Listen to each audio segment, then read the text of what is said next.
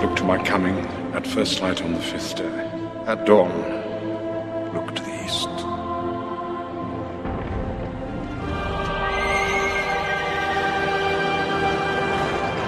Dead and king stands alone. Not alone. Go hit him!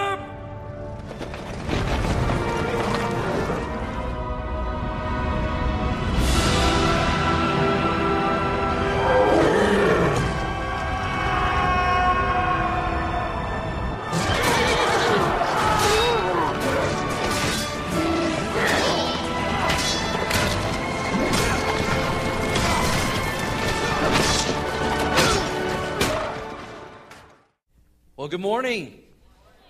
How you guys doing? Good. Take out your Bibles this morning and turn to the book of Revelation as we continue our verse-by-verse study through this incredible book. If you're using one of the Bibles provided this morning, you'll find it on page 495. As you're making your way there this morning, let me give you just a couple of announcements of what is going to be happening the next 2 or 3 weeks. We understand we got Christmas coming up and New Year's and those things, so things are going to be a little different the next 3 weeks. I want to let you know what's going on. We'll actually, today will be the last day we're in Revelation for a couple of weeks. We'll set that aside until the first of the year. Next Sunday is going to be a really exciting Sunday, as Barry already mentioned. It's our Christmas Sunday, and so no, we will not be talking about the tribulation on Christmas Sunday. We're going to set that aside, and we're going to talk about Christmas. It's going to be very encouraging, filled with hope and encouragement. So I really encourage you to invite your friends next Sunday for that special service, and they'll have a chance to hear what Christmas is really all about and receive the gift of salvation, the greatest gift we could ever receive at Christmas or any other time. So it'll be a very special service next week with that. The following Sunday, which is the day after Christmas, on December 26th, not only is that a Sunday, but that's Shelly and I's wedding anniversary. So you can bring all your gifts for us that day on the 26th. 18 years she's put up with me on the 26th of December. But I'll be here. We'll be having church that day. And if you're in town and you have family, we're going to have just one service at 9 o'clock. Bring everybody out. It's going to be laid back. We're going to do something that Sunday we've never done before at our church. It's going to be very special, very unique, and I think it'll really bless those of you that are here. So don't miss December 26th, one service at 9 o'clock. And then the next Sunday will be the first Sunday, January 2nd, the first Sunday of the new year. And we are going to call that Outreach Sunday, and that is going to be where we're going to give you reports of all of the mission works that we support here locally and around the world. We've got some video testimonies that our missionaries have sent in to us. We're going to hear from them what God is doing in places like Mexico and the Philippines and Colombia. And then also, we are going to, that will be the last Sunday for the Olsons, because we will be sending them and their launch team off on the first Sunday in January as we start the Orchard Church of Erie. Isn't that exciting? We're only 5 years old, and we're going to have a baby. So the first Sunday in January, we're having a baby church, and we're going to bring all of them up on here, and you're going to hear from them a little bit, and we're going to pray for them and send them out as they begin that new work. So you don't want to miss that. That's going to be a milestone event for our church here at the Orchard, and we're looking forward to that. Well, today we're going to continue our study in the book of Revelation. You know, everybody has fears. How many of you guys say, I have certain fears, I know what they are? There's certain things I'm afraid of. You know, and some people, though, what's really strange is people even pay good money to be scared. Have you ever noticed that? I mean, that's why things like Six Flags exist, you know, and roller coasters and amusement parks. I couldn't believe how many haunted houses there were this year at Halloween in Denver. I mean, they were like gas stations. They were like on every corner. People are paying good money to go in and be scared to death. And then we know Hollywood has made millions and billions of dollars on horror films and being scared. And then some people pay good money to do things like bungee jumping or skydiving. Any guys ever done that, either one of those? I actually have done both of those. And let me tell you, neither one of them were they necessarily by my choice. When I was a youth pastor, we went to this one place, kind of an amusement park, and they had this 125-foot bungee jump. And we were all going, wow. And it was when bungee jumping first came out, and it was really popular. And so my students were like, you know, Doug, you should do that. You should do that. And we checked on how much it was, and it was like $50. And I'm like, oh, I would do it, but I'm not going to spend $50 to do it. Well, you don't tell that to a group of 100 teenagers. I'm not kidding you. Within like 3 minutes, they took like $1 up from every kid, and they were like, here you go. And so I had no choice but to jump. And I remember I was standing up there, just looking down 125 feet. And I said to the guy that was in this cage, I said, can you just push me? Because I can't jump. He's like, no, you got to do it. And my students were counting down like 10, 9, 8. They got all the way to 1. And I was like, and they started all over again. 10, 9. I think it took 3 of those. And then like on the third one, I finally decided to jump. And then I had actually always wanted to skydive. I made the mistake of saying that in one of my messages when I was pastoring in Indiana. And one of the men in our church who was in his 70s comes up to me after church. He's like, do you really want to go skydiving? Is that something you really want to do? And I'm like, yeah, I really, really would, I think. And he said, well, I'll tell you what, I've always wanted to do that too. I'll take you, I'll pay your way. I'll pay for both of us. Well, when a 75-year-old man is paying your way and he's doing it too, how do you chicken out? And so I did it, and I actually enjoyed it. I probably would do that again. I looked up the top 10 fears of people, things that people are afraid of, maybe some of these yours. Here are the top 10 fears that people have. First one, you know what it is? Public speaking. I'm glad I don't have that one. Fear of public speaking, social situations, heights, flying, spiders, snakes, thunderstorms, confined spaces, wide open spaces, and vomiting. That's definitely one of my fears. I will do anything to avoid that. I'd just rather be sick. So I thought, well, what would be the worst case scenario? The worst case scenario would be getting on an airplane, flying high in the sky in wide open spaces confined to a small little seat. When a thunderstorm hits, snakes and spiders to begin crawling all around the plane. The captain comes on and asks, could you stand up and say a word to the crowd, and you vomit everywhere. That would be like a worst case scenario fear. But you have to admit there are some bizarre phobias out there. And I don't want to ever make fun of anybody's fears, but there are some pretty bizarre fears and phobias that are out there. Let me give you a couple of them. One of them is called electrophobia, and it's the fear of chickens. I guess those people would never go to KFC to eat. I don't know. Homophobia. This is the fear. I hope you do not have homophobia today, because homophobia is the fear of sermons. So any of y'all that get up early and leave, we know that you have homophobia. Either that or you just got to get to work. Another one, all of our students have this one, parents. You know your students have this fear. It's scolionophobia. It's the fear of going to school. How many students have that fear?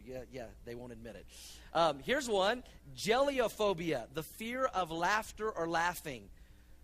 So you guys that are laughing right now, if somebody has that, you just scared them that are sitting next to you. Here's one that some of you may have, especially during this time of year, saucerophobia. It's the fear of in-laws.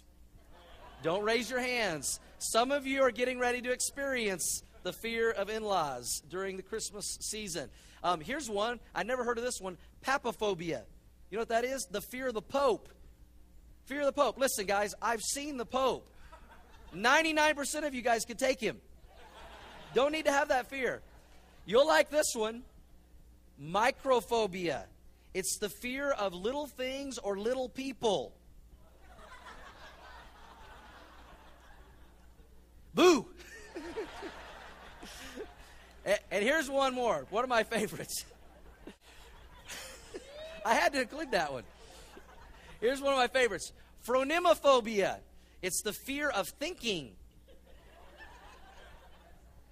How many of you are quite sure your spouse might have that? You're just, yeah. Ladies, you can raise your hand, but men, please do not raise your hand. I actually know people that suffer from this malady. But you know what? Not all fears are bad. Not all fears are bad. There are some things that we should fear, and we should have a healthy fear of. One of those would be something like electricity. I actually grew up in a home where my dad was a master electrician, but I know nothing about electricity. He never taught me anything, but he knew all about it. He wasn't afraid of it, but I am. If I'm going to do any kind of electrical work, as a matter of fact, my wife, if I'm going to do any electrical work, she's like, call somebody. You need to have a healthy fear of electricity. And other things we should have a healthy fear of because they keep us safe and they help us make right decisions. In the famous book Moby Dick, Captain Ahab in that novel said this: I don't want anyone on my ship that doesn't have a healthy fear of whales. A healthy fear to keep them safe. And not all fear is bad, and the best fear, and you maybe you don't realize this, you haven't heard this, but the best fear is a healthy fear of the Lord. A healthy fear of the Lord. What does that mean? It means a healthy respect for God, a healthy reverence for God, a healthy awe of God and for who He really is. And we're learning that as we go through these things in Revelation. They shouldn't scare us if we know the Lord, but they should give us a healthy fear of the Lord. Proverbs 1:7, Solomon, the wisest man other than Jesus to ever live, said this: "The fear of the Lord is the beginning of knowledge, but fools despise wisdom and instruction." The beginning of wisdom and knowledge is to fear the Lord.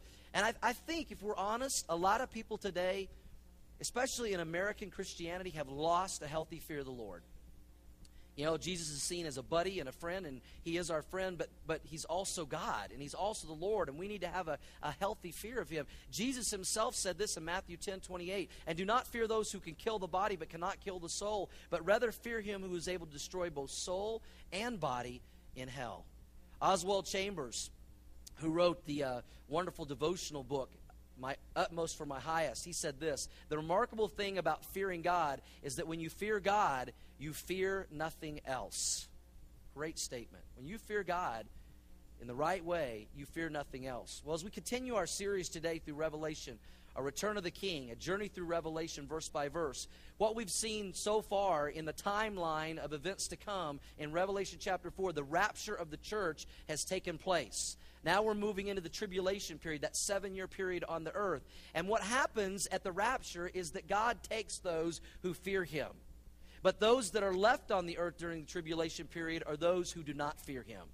But they will learn to fear Him by the events that will be taking place. We've been talking about the seals as we started into Revelation chapter 6. We saw this 7-sealed scroll in heaven that contains God's plan for the end of the world and His plan for redemption and His plan for judgment on the earth and the evil and sin and those that will not turn to Him. And there's 7 seals, and each one of these seals represents a judgment being open. And last week we saw the first 4 seals open, and it was represented by the 4 horsemen.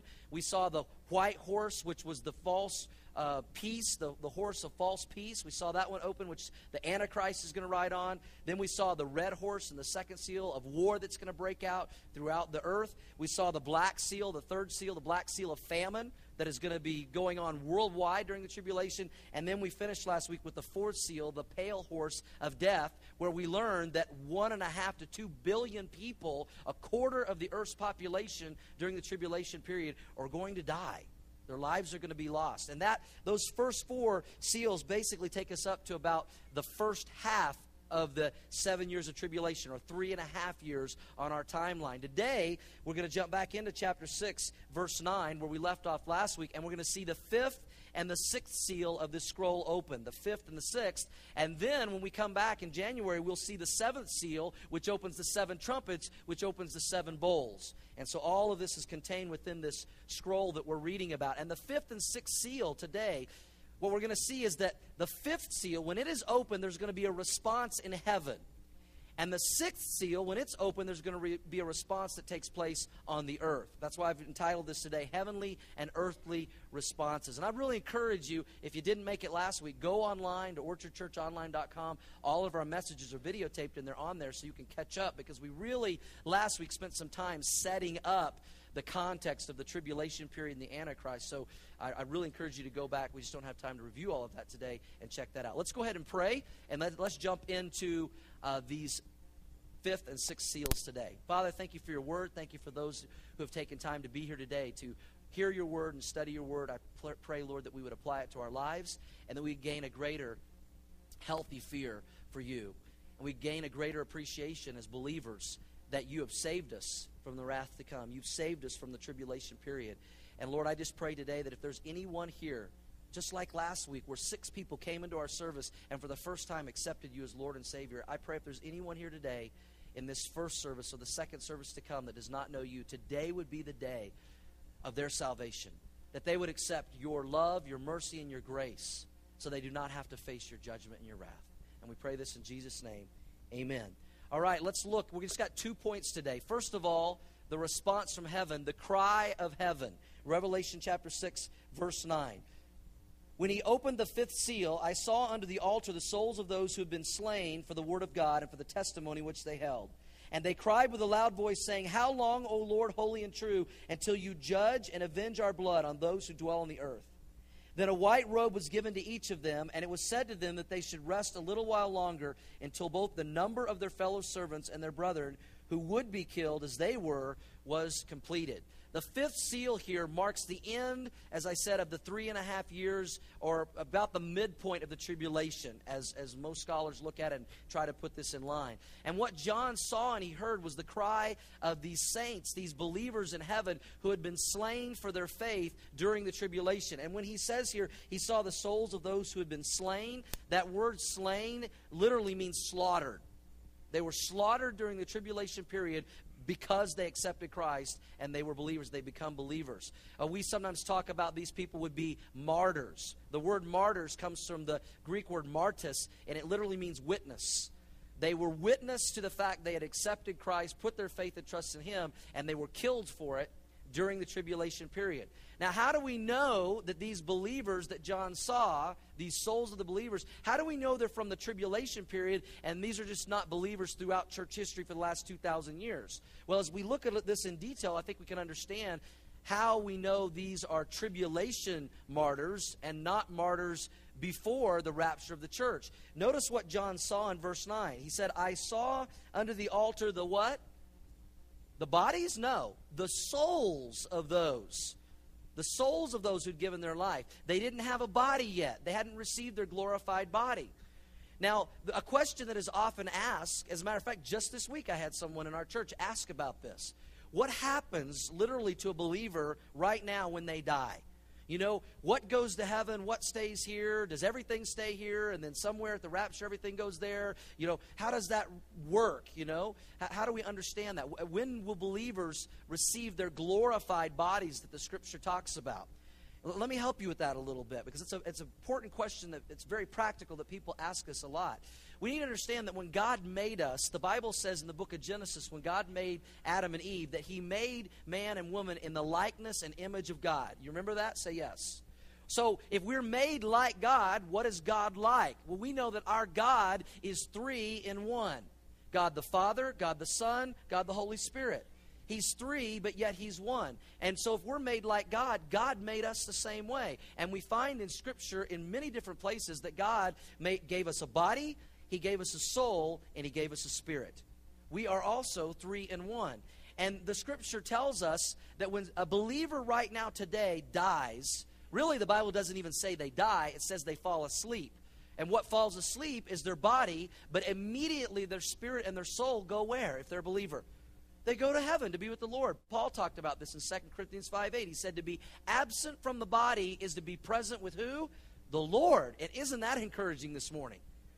If you draw your last breath on this earth right now, if something happens to you or one of your loved ones and they know Christ, the moment the body goes to sleep, the soul and spirit are with the Lord. They're not hanging in limbo somewhere. They don't have to wait around in the ground till something else happens. They are present and with the Lord, their spirit and their soul. So, okay, then when do they get their body? Well, it's not going to be the old body, and I thank God for that, because I'm definitely trading this 5'4" one in for a bigger one. I just know my glorified body is going to be better than that. And so we're going to get a glorified body, but when does that happen? Well, 1 Thessalonians chapter 4, which gives us great details about the rapture of the church, that is when we receive our glorified bodies. The Bible says the dead in Christ will rise first, and then those who remain will be caught up with them. If we're alive when the rapture takes place, and I personally believe there's a really good chance we will be, you know, we won't die. We'll just, boom, we'll go right to heaven to be with the Lord, and we'll get new bodies on the way up. And we're going to look good when we get up there. We're going to all be changed, the Bible says, in a twinkling of an eye, 1 Corinthians 15. So today, that's what happens to believers this side of the rapture. But there's going to be people that accept Christ during the tribulation period, not many, but some, and they're going to die, and their soul, just like us, is going to go to heaven, their soul and their spirit, but the resurrection of their bodies, evidently, it's not exactly clear in Scripture, but it seems as though their bodies will be resurrected at the end of the tribulation period. Does that make sense? Say yes. That's why John just sees the souls of them, and that's why we also know that these people died during the tribulation, because if they were people that died before, they would already have their bodies, because they would have received them at the rapture of the church. And so that's what's going on here. And you'll notice in verse 11, it says that these, even though he saw souls, that they had white robes. A white robe was given to each of them. A white robe. In Revelation chapter 7, you look at it right there with me. Verse 13 really gives us the clear detail of who these souls are in heaven that John saw. It says in Revelation 7:13, we'll look at this in detail when we get there in a few weeks. Then one of the elders answered, saying to me, "Who are these arrayed in white robes, and where did they come from?" And here's the answer. And I said to him, "Sir, you know." So he said to me, "These are the ones who come out of the great tribulation and washed their robes and made them white in the blood of the Lamb." So that clearly clears it up right there, who these souls are that John sees under the altar. These crying souls are clearly martyrs from the tribulation period whose souls are in heaven and they're waiting for their glorified bodies. Notice where he saw these souls in verse 9. It says he saw them under the altar. Now, that's significant, or John wouldn't have said it that way, and it's probably a picture of the Old Testament sacrifice. In the Old Testament, when the priests would give the sacrifice, they would take the life of the animal, the blood of the animal, and it would be poured out in the brazen altar, under the altar there. And that's where you see these souls who have given their blood, spilled their blood for their faith in Christ during the tribulation, and they're going to give their blood and sacrifice to the Lord for their faith. They're going to be willing to die for their faith, just like those Old Testament sacrifices, their lives and their blood was given. Notice in verse 10, their cry. What are they crying out? This cry. What is this response in heaven? And they cried with a loud voice, saying, "How long, O Lord, and holy and true, until you judge and avenge our blood, our lives, on those who dwell on the earth?" It's like, they're asking, "Lord, when are you going to avenge those people, on the earth that have taken our lives and why we're here, and that, they killed us during the tribulation period?" Notice their question is not, "Will you avenge our blood?" but "When will you?" God is in control, and he will hold them accountable, as he will hold all evil accountable. And in verse 11, they get their answer, and basically what the Lord says is, be patient. There are others that are going to give their lives during the tribulation period. Remember, we're just still in the first 3.5 years. There's going to be more who accept Christ and give their lives of martyrs in the second 3.5 years, and the Lord knows exactly how many. He says here, a white robe was given to them, and it was said to them that they should rest a little while longer, or wait for their glorified bodies a little while longer, until both the number of their fellow servants and their brethren who would be killed as they were was completed. You see, the Lord knew exactly, down to the very number, every life that would come to Christ during the tribulation period and would give their life for Christ during the tribulation period. And as we're going to see as we continue through Revelation, it doesn't get easier for the believers on earth. It gets more difficult. But God knows the exact number. And that ought to encourage us that he is always in complete control. Amen? Nothing we're reading about in Revelation is out of God's control. He's in control of all of it. And God makes it clear to these souls in heaven who gave their lives during the tribulation that their sacrifice was not an accident, but an appointment. It was an appointment, just like all of our lives. There are no accidents with God. There are appointments. The Bible says it is appointed unto man once to die. That's what the Scripture says. So even in the death of his people, God is in control. Our days are numbered by the Lord. So there's nothing to fear when we know him. He's in control of the situation. And if you think about these believers and try to think of this in a positive sense, you say, well, yeah, but they were killed. They had to give their lives. But you know what? The moment their lives were taken, guess where they were? In heaven, in the presence of the Lord. Everything was perfect. And the moment we step foot into eternity with the Lord, we're going to forget about everything that happened on earth. We're going to go, man, why wasn't I here sooner? Now, we don't want to help God along. I'm not encouraging that. But think of the mercy that God is even showing to them, because they're going to escape all of the horrible things we're going to continue to read about. And they're going to be with the Lord, and they're going to be out of the tribulation period. Now, again, I want to point out these white robes in verse 11. I mean, it's kind of interesting. Why do they need white robes if they're souls and they don't even have a body? I mean, what are you going to put these white robes on? Well, this is not literally speaking, but figuratively. This is some of the symbolic language that John is using throughout the book of Revelation. And white robes throughout the Scriptures represents someone who's received God's forgiveness for their sins. They're now clean. They're white. They're pure. It symbolizes righteousness, which means to be right with God. It symbolizes God's grace. It symbolizes that they've made it to heaven safely, and they are safely in heaven forever. And every one of us that are believers, one day the Bible says we will wear white robes in heaven, showing that we have no sin. It's all been taken care of by Jesus Christ. So even when it appears that evil is winning during the tribulation period, God has the last word. He always has the last word. That's why I don't want you guys to ever get discouraged as we go through the book of Revelation, because if you know the Lord, you don't have to be afraid of any of this. You don't have to be scared of any of this. And I've read the end of the book, and we win. God is in control. Now, let me give you two practical thoughts before we leave this first little section here. First would be to unbelievers. If you're here today and you've never accepted Jesus Christ as your Lord and Savior, sometimes I talk to people and they hear about the tribulation, the rapture, and they say, well, I'm just going to wait and see if that happens. And then if it happens, then I will see the church removed, and then I'll go ahead and I'll accept Christ and I'll get saved during the tribulation period after, my loved ones and friends are gone and they've been telling me about this. I'll see then it's for real, and then I'll accept Christ during the tribulation. Don't bet on it. That's a scary thing to gamble with. It's a very scary thing to gamble with. What we do know is this. From what we see in Scripture, anyone who comes to Christ and accepts Christ, and there will be some, but it'll be very few in relation to how many people will be left on the earth. Very few. And those that do, everywhere we read in Revelation, it costs them their life. Many of them by being beheaded because of what the Antichrist and the beast does, as we're going to see as we move through Revelation. I mean, why would you want to wait to accept Christ when it's going to cost you your life? And yet that's what we see. Also, we will see that most of the people, even people that maybe had good intentions, that I'll accept Christ during the tribulation period, they forget a very important passage in the Scripture. And that comes from 2 Thessalonians 2:9. And here's what it says. The coming of the lawless one, that's the Antichrist, is according to the working of who? Satan, with all power and signs and lying wonders, and with all unrighteous deception among those who perish, because they did not receive the love of the truth, that they might be saved. And for this reason, who? God will send them strong delusion that they should believe the lie. The Scripture tells us that most of the people will buy into the deception and the lies of the Antichrist, and even people with good intentions may want to make the right decision, but will not make the right decision. They'll be deceived by the lie that even God will send. Are there some that will accept Christ? Yes, but it's very few. It is not something you want to gamble with. Amen, church?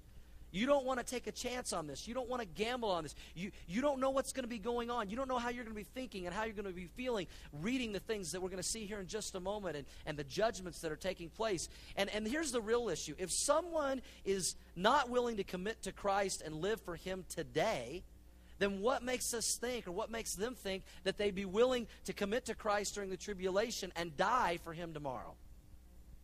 It really doesn't make sense. That's why Paul said in 2 Corinthians 6:2, behold, say it, church, now is the accepted time. Behold, now is the day of salvation. Make that decision today. You do not want to gamble with this. You do not want to mess with this. This is serious stuff. And to believers, to the Christians, let me say this to make this practical. I know many of you have tried to witness to your friends and your coworkers and your family members, and you try to invite them to church. You try to share your faith with them, and you should do that, and praise the Lord for that. But do you ever find yourself discouraged when people don't want to listen? I do. Do you ever find yourself discouraged when people you care about and you love don't want to accept Christ? And sometimes we feel rejected. Let me encourage you with this. They are never rejecting you. They're rejecting God. They're rejecting the Scriptures. They're not rejecting you. And you need to remember that. And you also need to remember that when you share your faith in Christ and you share this book, never, ever, ever, ever underestimate the power of the Word of God. Listen to what Isaiah said in Isaiah 55:11. So shall my word be that goes forth from my mouth. It shall not return to me void, but it shall accomplish what I please, and it shall prosper in the thing which I have sent it. You know, you never know. You might be witnessing to someone that you care about who will give their life to Christ during the tribulation period because they remembered your witness and they remembered your faith. It will be difficult for them, but there will be some that are saved.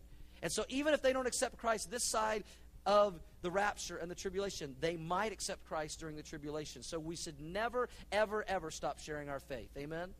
Never stop sharing and never underestimate the power of the Word of God. Here's another idea that I've heard people actually have done, and I might encourage you, especially if you have family members and close friends that might be a part of, going through your things. If you, left this earth, if you passed away, if you died, or if you were raptured, and you were gone, and then all of a sudden your family members, friends, maybe neighbors have to come in your house and go through your things and try to figure out what to do with them.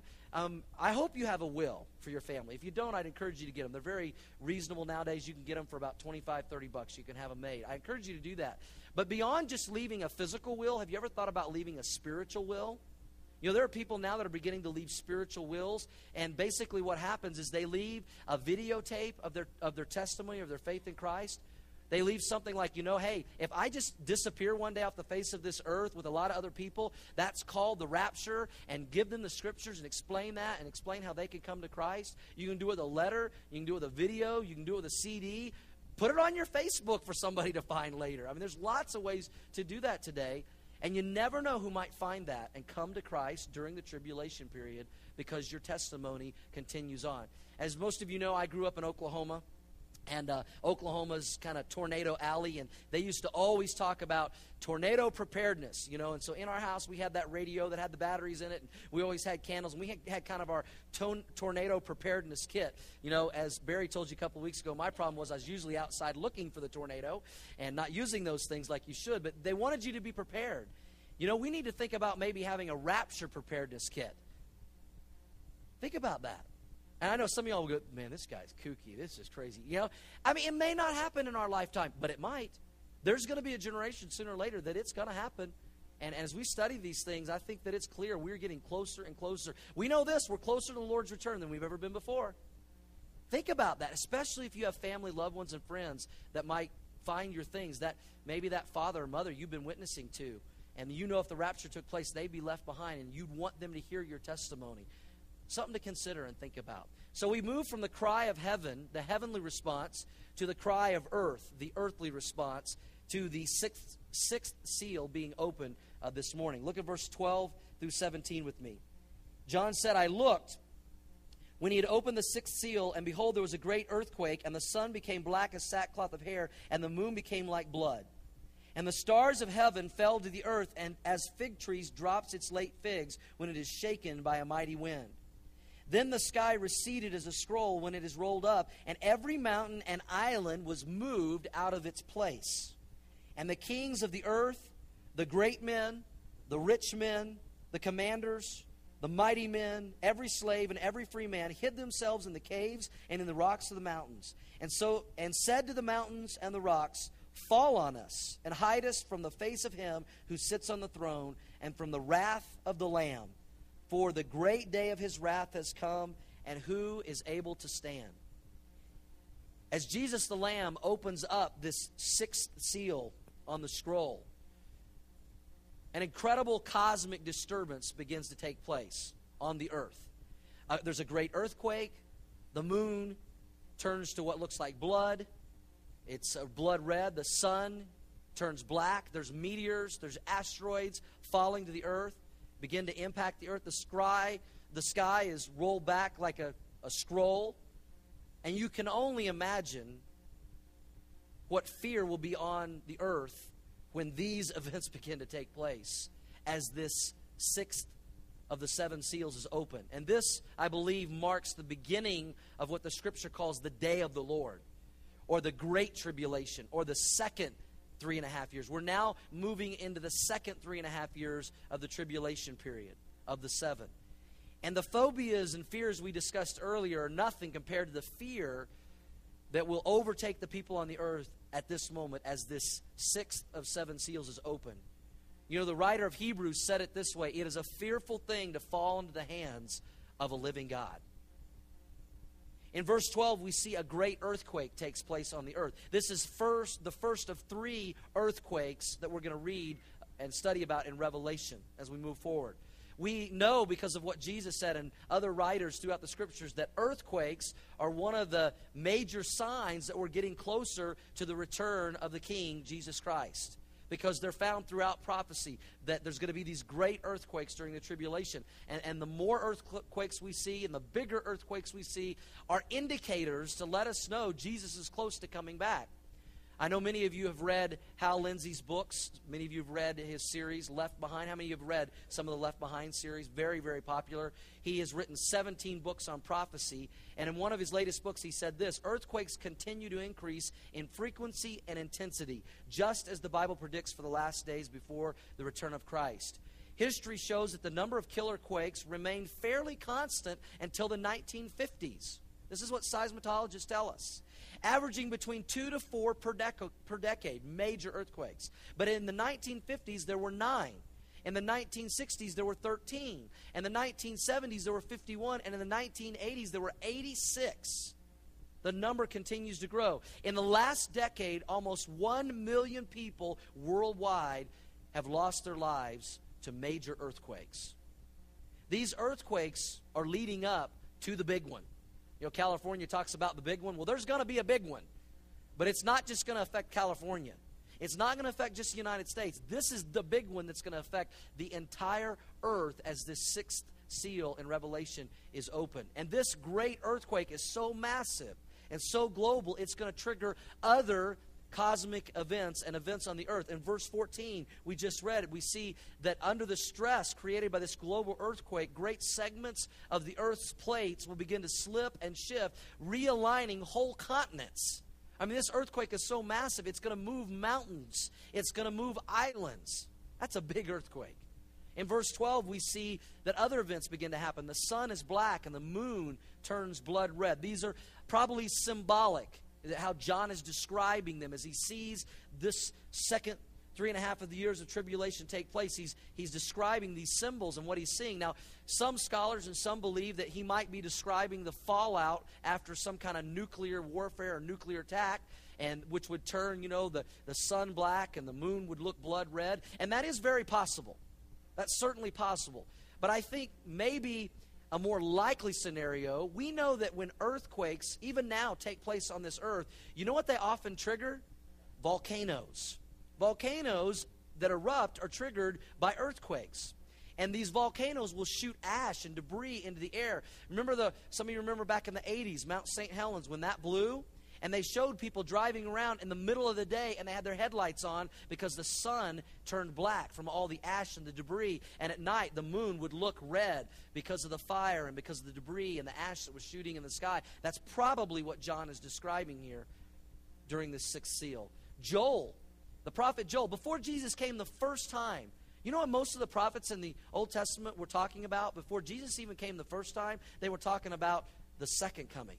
They were talking about the day of the Lord. They were talking about the tribulation. And Joel, several thousand years ago, Joel chapter 2 verse 30 said this: "And I will show wonders in the heavens and in the earth, blood and fire and pillars of smoke. The sun shall be turned into darkness, the moon into blood, before the coming of the great and awesome day of the Lord." That's what we're reading and studying right here in Revelation chapter 6. And we know that darkness on the earth in the Scriptures usually symbolizes judgment. Darkness on the earth symbolizes judgment. Probably one of the best examples we have of this is, you remember when Jesus was crucified on the cross of Calvary? And you remember what happened when he was taking upon the sin of the world, and the judgment of his Father for sin was taken upon Jesus Christ on the cross. And the Bible tells us from 12 o'clock noon to 3 o'clock, right in the middle of the day, which should have been the brightest part of the day, what happened? The sun turned dark and the sky fell dark. Why? Because the judgment for sin was being taken upon Jesus Christ himself for you and I. And when judgment comes in Revelation, it will happen again, that the skies will turn black. Nothing that we have experienced on this earth in the last decade, 100 years, or even thousands of years, nothing we've experienced on earth compares to this time on earth and what we're reading. Things like the great earthquake we've recently seen in Haiti and China several years ago, the tsunami in Asia, 9/11 and all the panic and chaos that happened in New York, all of those, y'all, are microcosms of what is going to be taking place worldwide as God's judgment comes to the earth for those who have rejected him and do not want to have anything to do with him.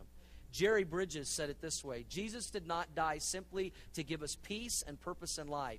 He died to save us from the wrath of God. You know, we always talk about the peace and the grace and the mercy and the love, and Jesus certainly offers those things, and thank God for that, amen?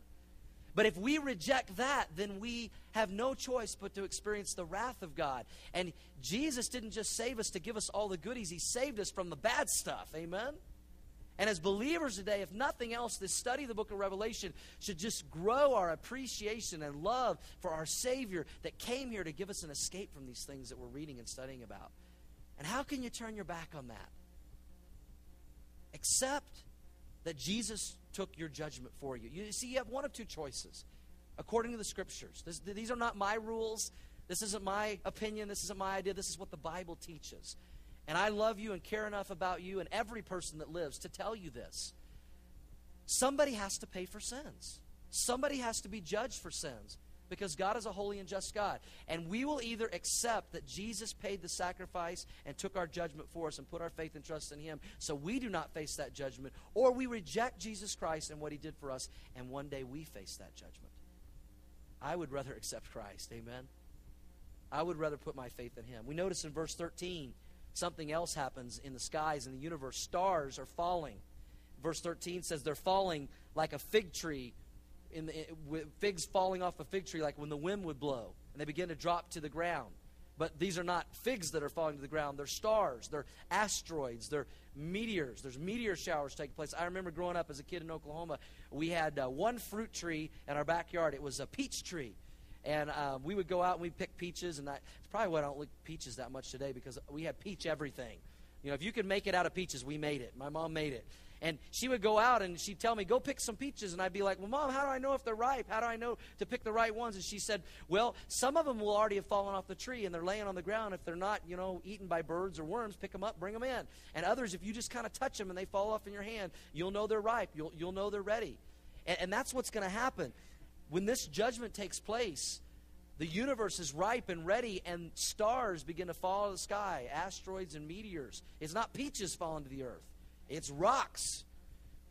I read this week that one scientist said this: any asteroid falling from the sky would have a tremendous amount of energy. Here's a typical example. In 2028, astronomers tell us that the asteroid, and they've named them, they've given them numbers, 1997X5 or F11, will come extremely close to the earth but will miss the planet. They go on to say if something were to change and it did hit the earth, what you would have is a mile-wide asteroid striking the planet's surface at about 30,000 miles per hour. An asteroid that big, traveling at that speed, has the energy roughly equal to a 1 million megaton bomb. It is very likely that an asteroid like this would wipe out most of the life on the planet as we know it. And yet we read about that very type of thing happening here during the sixth seal. In verse 14, we notice that John says that he saw the sky rolled back like a scroll. Again, he's probably using symbolic language here to describe what he was seeing. But it's interesting. I read just this week, according to those involved in quantum physics and the Hubble telescope, they show us that the universe is expanding and it's curved or scroll-like in the shape. And that's what John is describing here. You might ask the question, well, can God really roll up the sky like a scroll? He can if he wants to. He made it. He put it there. We don't know exactly what all that's going to look like, but that's how John described it for us. And then we see the cry of the people on earth. We've seen the cry in heaven of the souls under the altar. And now we see in verse 15 and 16 the cry of the people on earth that are experiencing these events, this great earthquake, the sun turning black, the moon turning like blood, meteors and asteroids falling to this earth. Notice what their cry is and their response. In verse 15, we see that it's going to affect everyone, the kings of the earth, great men, rich men, commanders, mighty men, free men, slaves. Everyone on the earth is going to be affected and experience this fear, this panic, this chaos, this distress beyond what we can really imagine. It doesn't matter who they are. Nobody is exempt from this judgment and these events that are taking place. And in verse 16, we see their response. And what is their response? And they said to the mountains and rocks, fall on us, hide us from the face of him who sits on the throne and from the wrath of the Lamb. Their response is to run and hide and wish for death. That's what they're wishing for. That's how horrible these events are. Dr. Vance Havner once said this: the day would come when the most expensive piece of real estate on this earth would be a hole in the ground. And he was right as we read these events. In verse 16, it's not now that the people don't know where these events are coming from, or the source of the events. It's not that they wonder, like, what's happening to the sun, and what's happening to the moon, and what's going on. They know, in verse 16, it says they cry out, hide us from the wrath of who? The Lamb. They now know the source of their trouble. They know where the judgment is coming from. But here is what is sad. Here's what we read here, and here's what is so sad during the tribulation period. Why you don't want to be a part of this. People would rather run from God in fear than run to God in faith. That's what's happening here. You know, they would rather call out to nature for the rocks and the mountains that are being moved to fall on them and take their lives rather than call out in mercy to God. And, you know, it's understandable to me that people during the tribulation would rather die than face the wrath of God. I think we can understand that, say yes. That they would rather die than face the wrath of God. I do understand that. But here's what I don't understand about the human race. Why isn't anyone crying out to God for mercy and forgiveness? Why are they running from God instead of to God? And it doesn't make any more sense today that people would run from God rather than to God than it will during the tribulation period. And you see people, you talk to people, and you tell them what God has done for them, how much He loves them, that He sent His Son to die for them, and that Christmas isn't just about a cute little cuddly baby in a manger. That baby came to grow up to be a man, to go to a cross and to die for their sins so that they might be saved from the wrath of God, so they might have everlasting life, so they might have their sins forgiven, that they might have purpose in life and meaning in life and direction in life and to know what they were created for. And yet people push away and they run from that instead of to God. That's hard to understand. I want you to hear, this is one of my favorite passages in Scripture about the heart of God. Maybe you've never heard this. Maybe you're here today and you go, oh yeah, I've heard about all this wrath of God. But hear another side of God. Listen to God's real heart. He doesn't want anybody to experience His wrath. Here's what His heart is. Ezekiel 33:11. Say to them, God says, as I live, says the Lord God. Listen to this. I have no pleasure in the death of the wicked, but that the wicked turn from his way and live. Turn from your evil ways, for why should you die? Man, if people would only understand that. We serve a God that loves us and wants us to have everlasting life. He doesn't want anybody to die. He doesn't want anybody to face this judgment, and He's made a way of escape. And then we see in verse 17, there's a rhetorical question that is asked. For the great day of His wrath has come, and who is able to stand? And you know what the answer is? Nobody. No one is going to be able to stand against the wrath of God. No one who rejects Jesus Christ will be able to stand. But as we bring this to a close this morning, as terrible as all this sounds, it's not all bad news. I'd like to close with some good news. Here's the first good news, and you're going to hear this a lot as we go through this study, and I want you to keep hearing it over and over again. If you are a believer in the Lord Jesus Christ, we will not face any of this because we will not be here.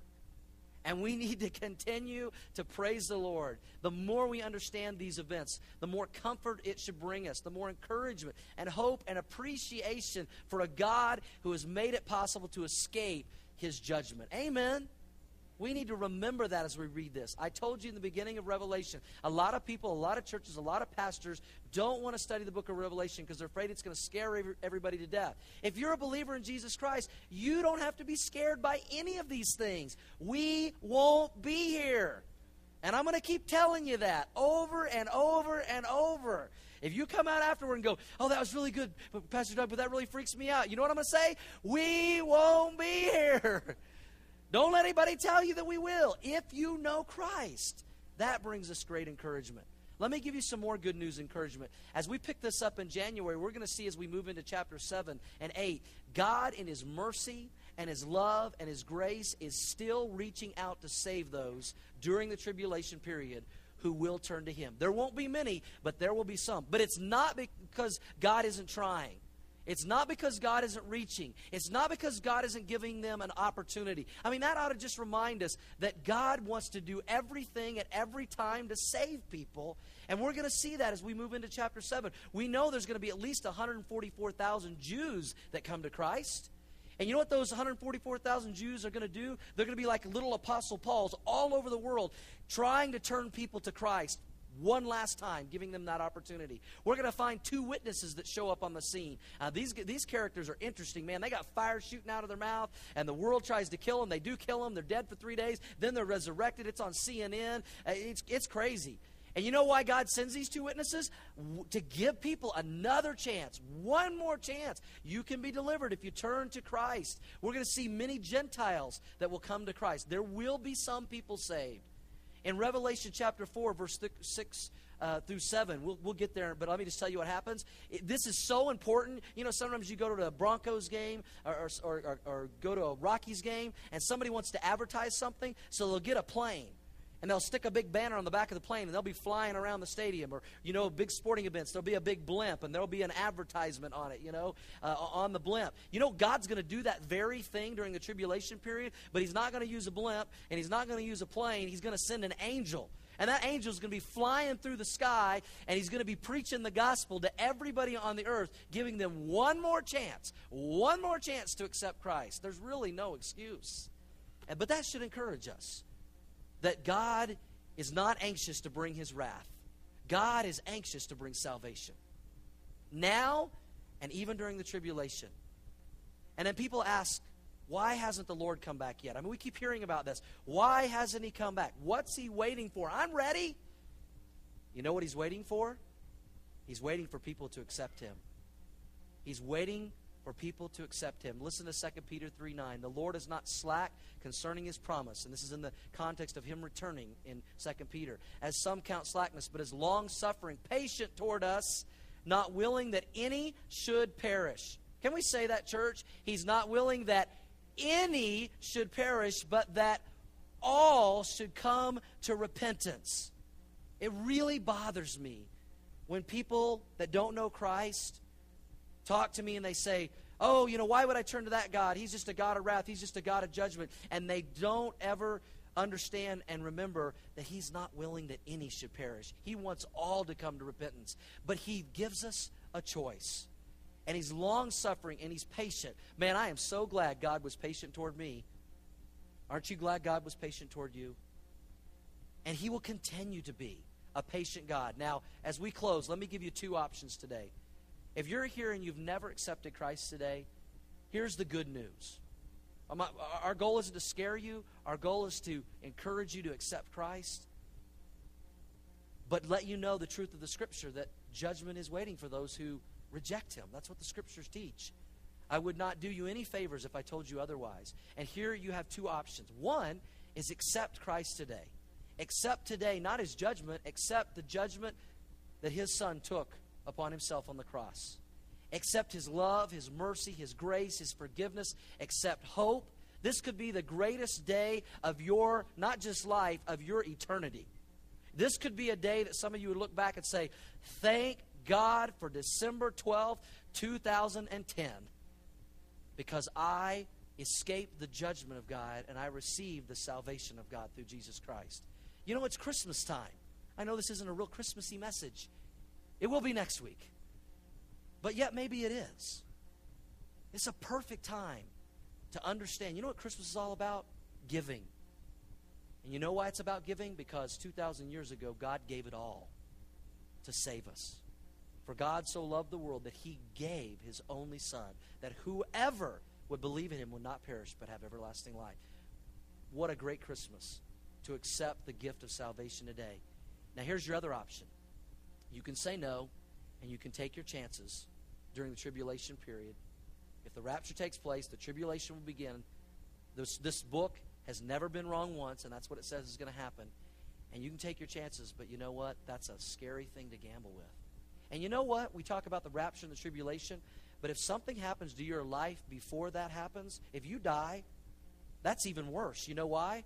Because death ends every opportunity to be saved. When you die, it's game over. At least if you're around for the tribulation, you'll have one more chance. But if you die, the Bible says there is no more chance. It's game over. I mentioned Mount St. Helens earlier in my message.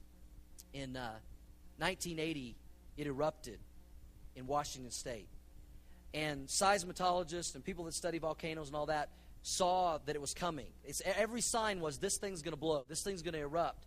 And they were trying to evacuate everyone within about a 10-mile radius of this volcano that was going to erupt in Washington. And they put signs up, and they had police going door to door. It was all on the news. I mean, there was barricades. They were doing everything to get everybody out because they knew this thing was going to blow, and it was going to be devastating. And there was one guy, some of you may remember this. His name was Harry Truman. No relation to the president, but had the same name. His name was Harry Truman, and he had lived there for some 50 years. He was in his 80s. He was the caretaker at Spirit Lake. And they tried and begged him to leave, and they said, this thing's going to blow, this thing's going to blow. And he was quoted, he was on television. He said, nobody knows more about this mountain than me, and it won't get Harry. But on May the 18th, 1980, at 8:31 in the morning, Mount St. Helens erupted. And Harry Truman's body was never found, and his life was taken. He disregarded all of the warnings, said it'll never happen to me. And you know what is sad? Many people today refuse to heed God's warnings of judgment to come, even though the signs are everywhere. Don't make that mistake today. Don't make that mistake today. Accept Christ. Would you bow your heads with your heads bowed?